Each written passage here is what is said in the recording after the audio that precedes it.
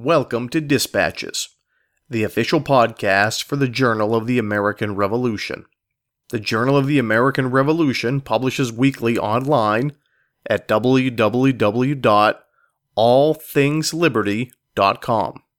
For the latest in research, reviews, and commentaries, America's most important history is available free of charge at the Journal of the American Revolution.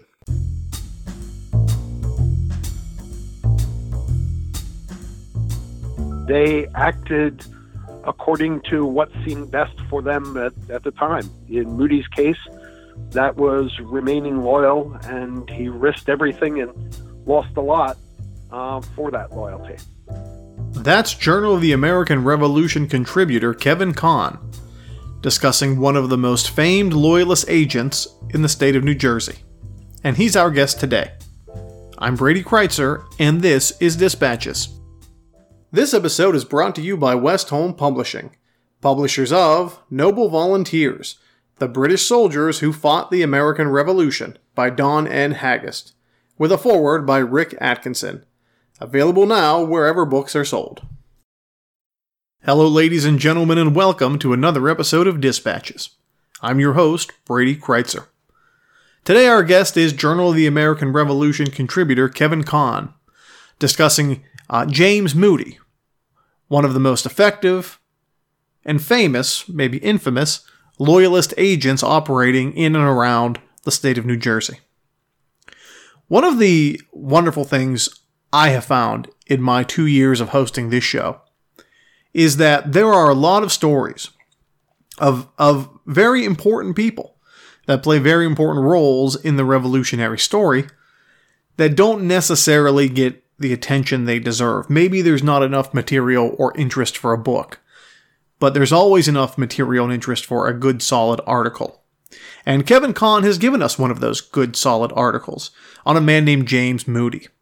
Now, Moody is a loyalist, and as time goes on, I think that's becoming less and less of a dirty word in revolutionary history. Because we understand the war is over, and we understand that these people, for their own political reasons, or personal reasons, or family reasons, these people, these loyalists, again, had their causes too. And they played important roles that help us understand the entire complex event in a more complete way. And James Moody, presented to us by Kevin Conn in this article, is one of those people. He did very important things. He has a very interesting story. And again, most importantly, he helps us understand this whole era better. And you folks know, if you've listened before, that's the question I always end with, because I think that's what's most important. So sit back, relax, and enjoy our interview with Kevin Conn. Kevin Conn, thank you for joining us. Well, it's great to be back. Thank you for having me on, Brady. Tell us about your background. Well, I've been a teacher at Delbarton School in Morristown, New Jersey for about 28 years now. And for the past 18 of those, I've been teaching AP U.S. History, which is a great job, especially because I have extremely bright students. About 2.5 years ago, I started taking master's courses through the Gilder Lehrman Institute online. And so the articles that I've written for the JAR so far stem from papers I've written for these courses. What first drew your interest into this topic? Well, I first moved to Sussex County, New Jersey about 16 years ago, and going up to Newton, New Jersey, I saw a plaque on the front of the Dennis Library there entitled Moody's Raids that referenced a notorious Tory, James Moody. I wondered to myself, who's that guy? I've never heard of Moody.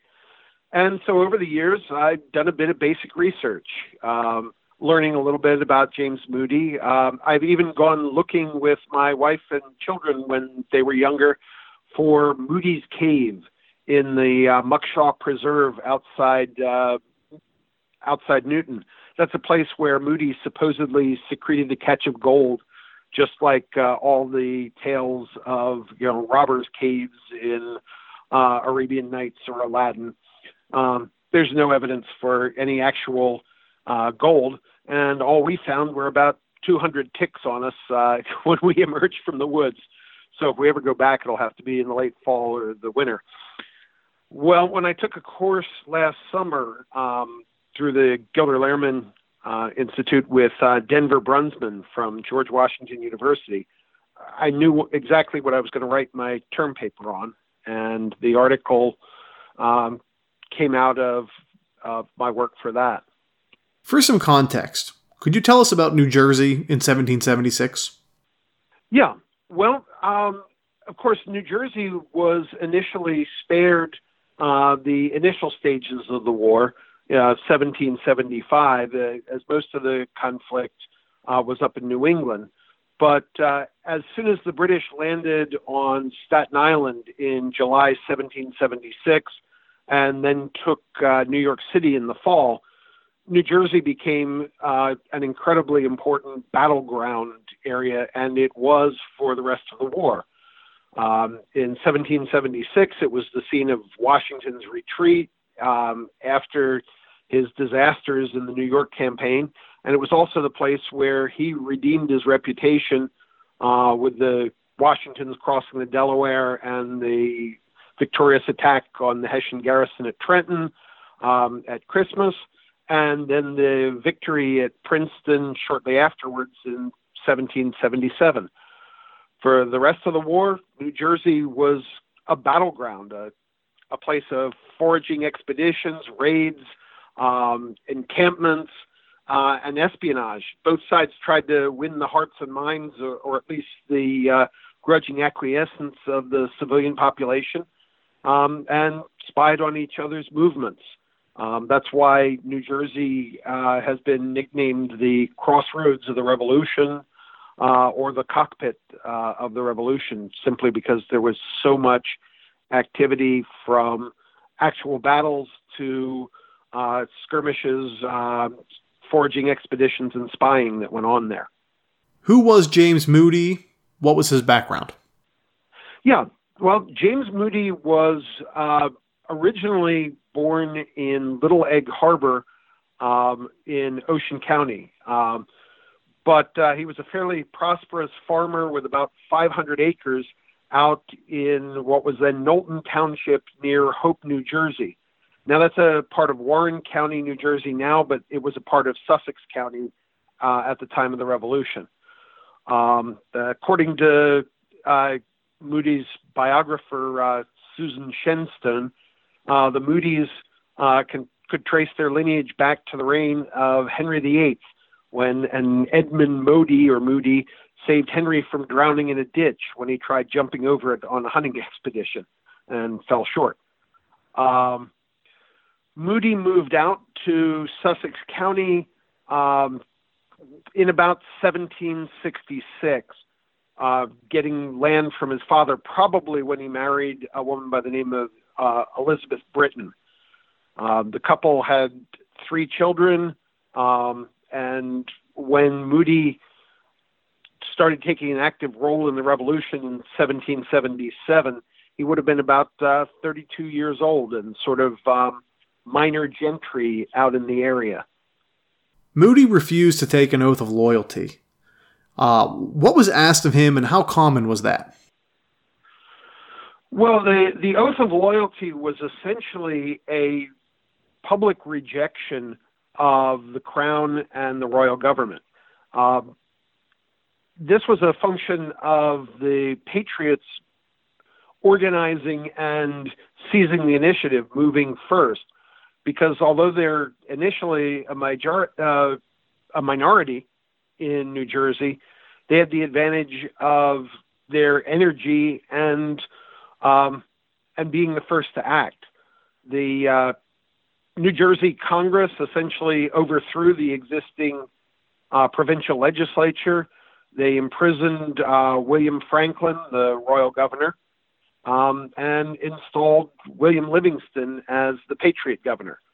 Local Patriot committees of safety began imposing loyalty oaths very commonly on the inhabitants of their counties or their townships. As I said, their renunciations of British sovereignty, pledges of loyalty to the Patriot government. For Moody, he tried initially to remain apolitical and stay out of the war, but he really thought that an active renunciation was completely unthinkable. He said later he could come to no other conclusion, and this is his words from his narrative, than that however real or great the grievances of the Americans might be, rebellion was not the way to redress them. It required, moreover, but little skill to know that rebellion is the foulest of all crimes, and that was begun in wickedness must end in ruin. So he's basically trying to stay out of the conflict, and was able to through 1776. But in the winter of 1776-77, after Washington's victory at Trenton, his Patriot neighbors began to threaten him in the spring of 1777. And in March, they even took pot shots at him while he was walking on his property. So he decided to leave his wife and children, and he fled to British lines and enlisted in the New Jersey Volunteers, which was a regiment commanded by the last Royal Attorney General of New Jersey, Cortlandt Skinner. He initially served as a so-called gentleman volunteer, which is serving in the ranks as a private but without pay, and sort of having the honored status of a gentleman.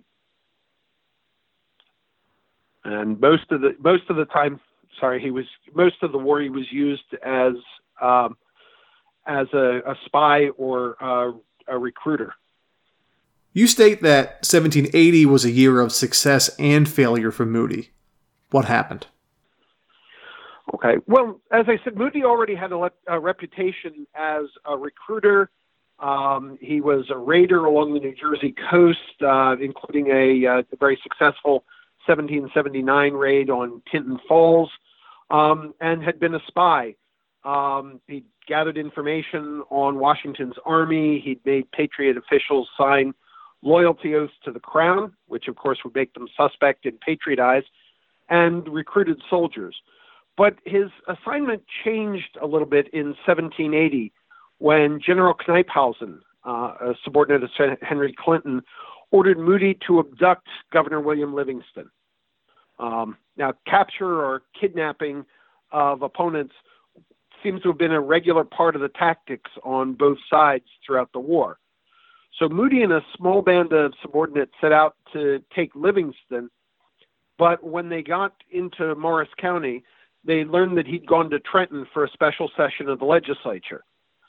So they moved out to Sussex County to wait for his return, but one of Moody's men was captured by a Patriot officer who recognized him during a tryst with a local woman. And this captured loyalist gave up Moody's plan, and so instead Moody decided that there was no way he was going to be able to capture Livingston there, so he decided to raise havoc in western New Jersey. Although he considered an attempt to blow up the Patriot powder magazine at Succossuna, he heard that Livingston had increased the guard on that magazine to 100 men, making an attempt with the 7 or so men that he had at that point pretty much an impossibility. So instead, he headed for Newton, New Jersey, which was the county seat of Sussex County. And he'd heard that British prisoners, including one convicted for the murder of Patriot General William Maxwell's father, were being held there. So Moody and his party approached the Newton courthouse and jail in the middle of the night. They tried to tell the jailer that they had a prisoner, one of Moody's men, but he refused to open the door.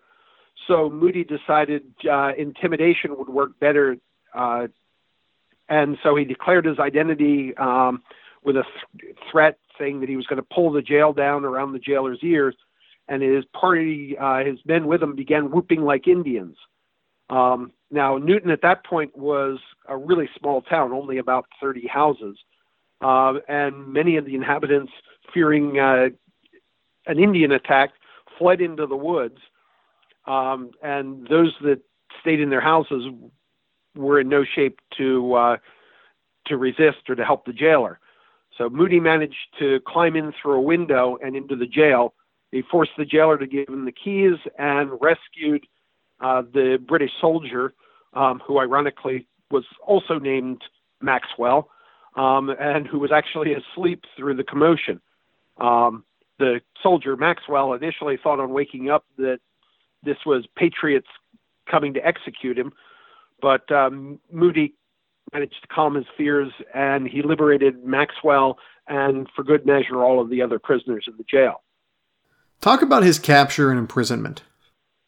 Yeah, well, Moody initially managed to evade all of Livingston's pursuits. I mean, Livingston was sending out patrols of up to 40 men to try to capture or kill him. But in hiding in caves and swamps, Moody and his men made their way back to the British outpost at Bull's Ferry, which is near, in between North Bergen and West New York, New Jersey, on July 21st, 1780. But they had the bad luck to arrive just as a detachment of Mad Anthony Wayne's troops attacked the blockhouse there. And, of course, in the middle of an attack, they couldn't get into the blockhouse and were caught with Patriot troops attacking it. They tried to escape, but they were caught by New York troops near the so-called English neighborhood, about 3 miles north of Bull's Ferry.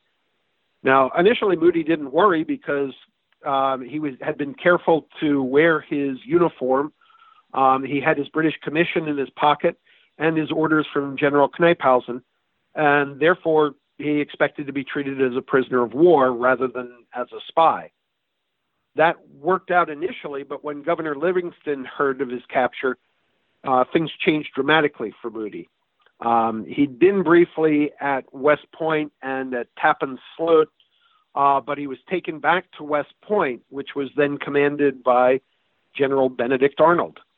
Now, Arnold was in the beginning stages of his own treason, but that didn't seem to help Moody, because Moody said that he was held in a cell dug out of a rock and covered with a platform of planks badly jointed without any roof to it, and all the rain which fell on it immediately passed through and lodged in the bottom of this dismal mansion. It had no floor but the natural rock, and the water with the mud and filth collected was commonly ankle deep in every part of it. Mr. Moody's bed was an old door supported by 4 stones, so as just to raise it above the surface of the water.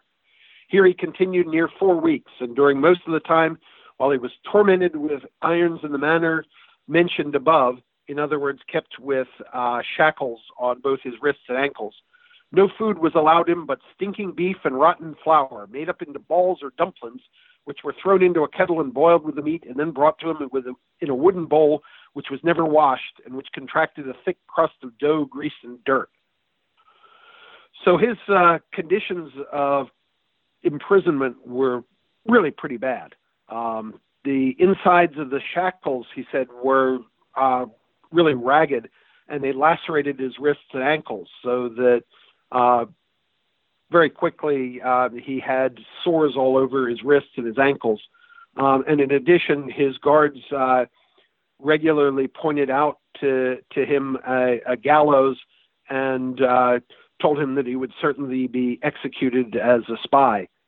In fact, Livingston was taking an active part in making sure that would indeed happen, assuring George Washington, "I think I shall be able to procure evidence from Sussex of Moody's having enlisted our people, which I presume must be fatal to him."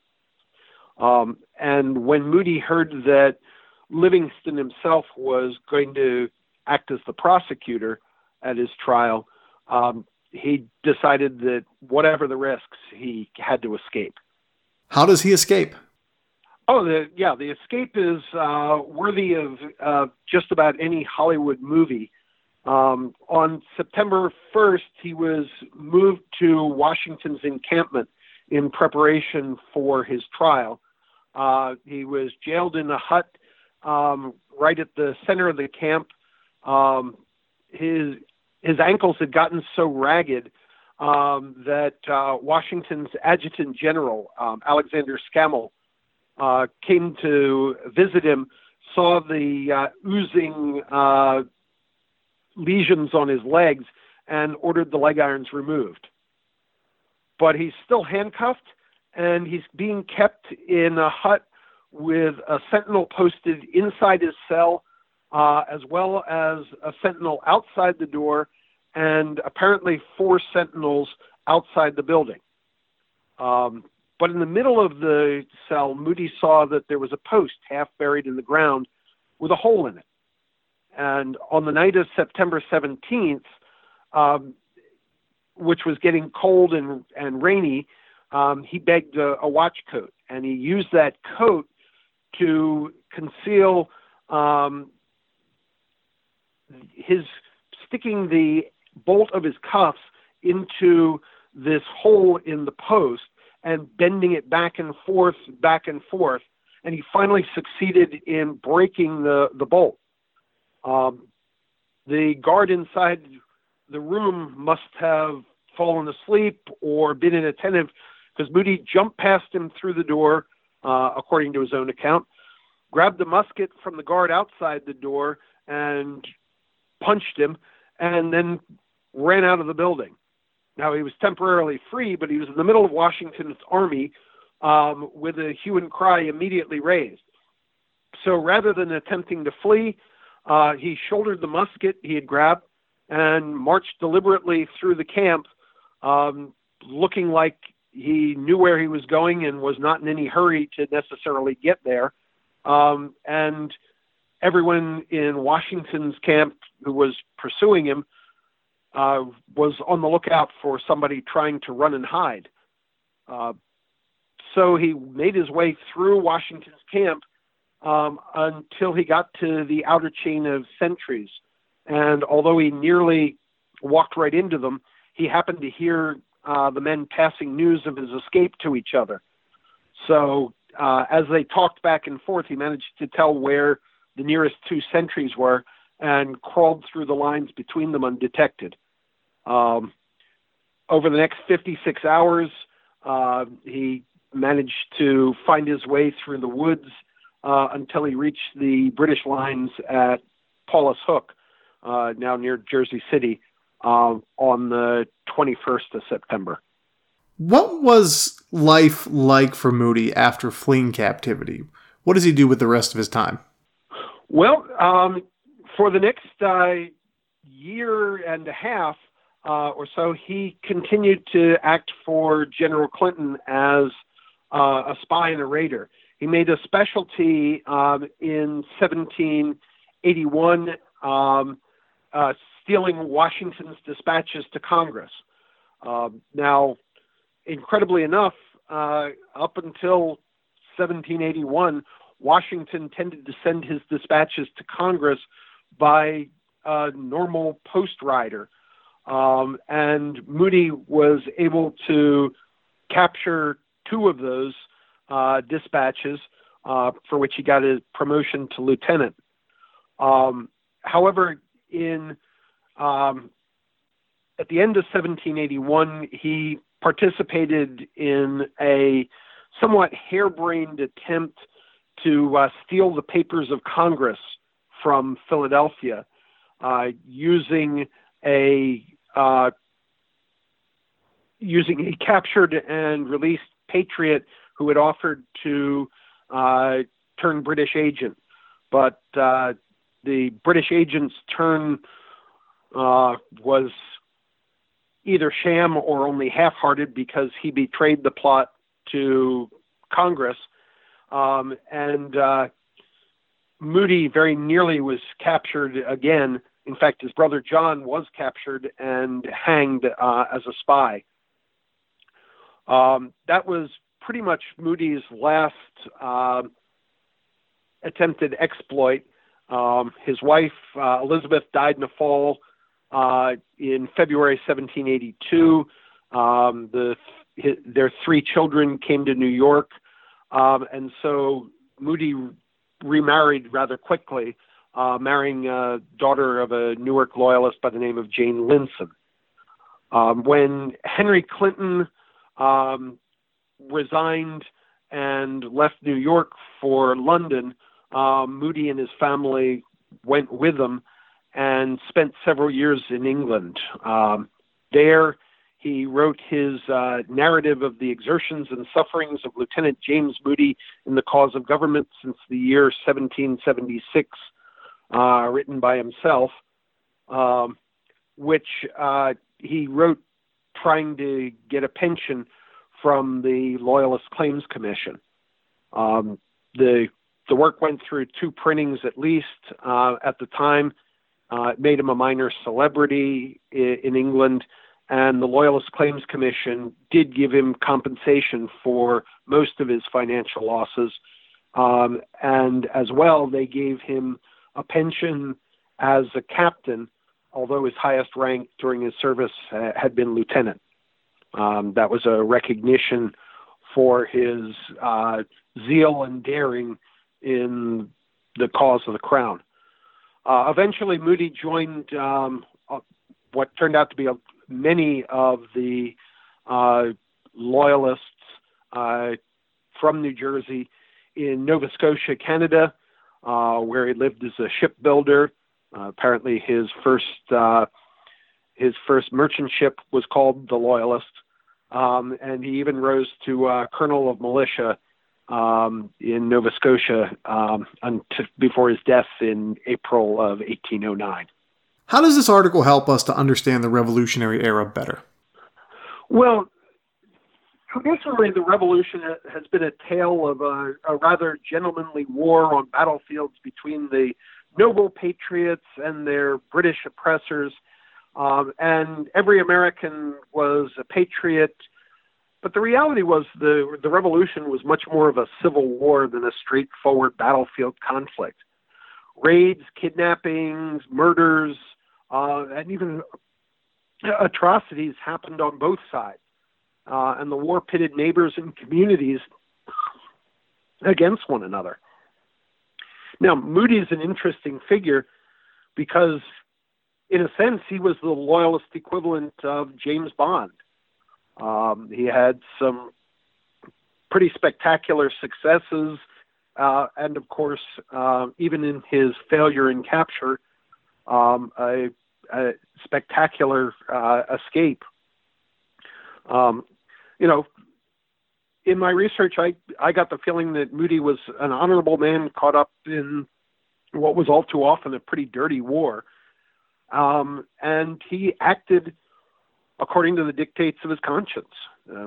We're far enough away from the war now that rather than looking at it as a simplistic conflict of American glory, it's a really complex era in which people had to make very difficult choices, and they acted according to what seemed best for them at the time. In Moody's case, that was remaining loyal, and he risked everything and lost a lot for that loyalty.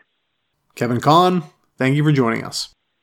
Oh, it's been my pleasure. Thank you very much for talking with me. The music played in this episode included works by Kevin MacLeod and the Sturbridge Colonial Militia. Any unauthorized reproduction or use of this podcast, without the express written permission of the Journal of the American Revolution, is strictly prohibited. For everyone here at Dispatches, I'm Brady Kreitzer saying, so long.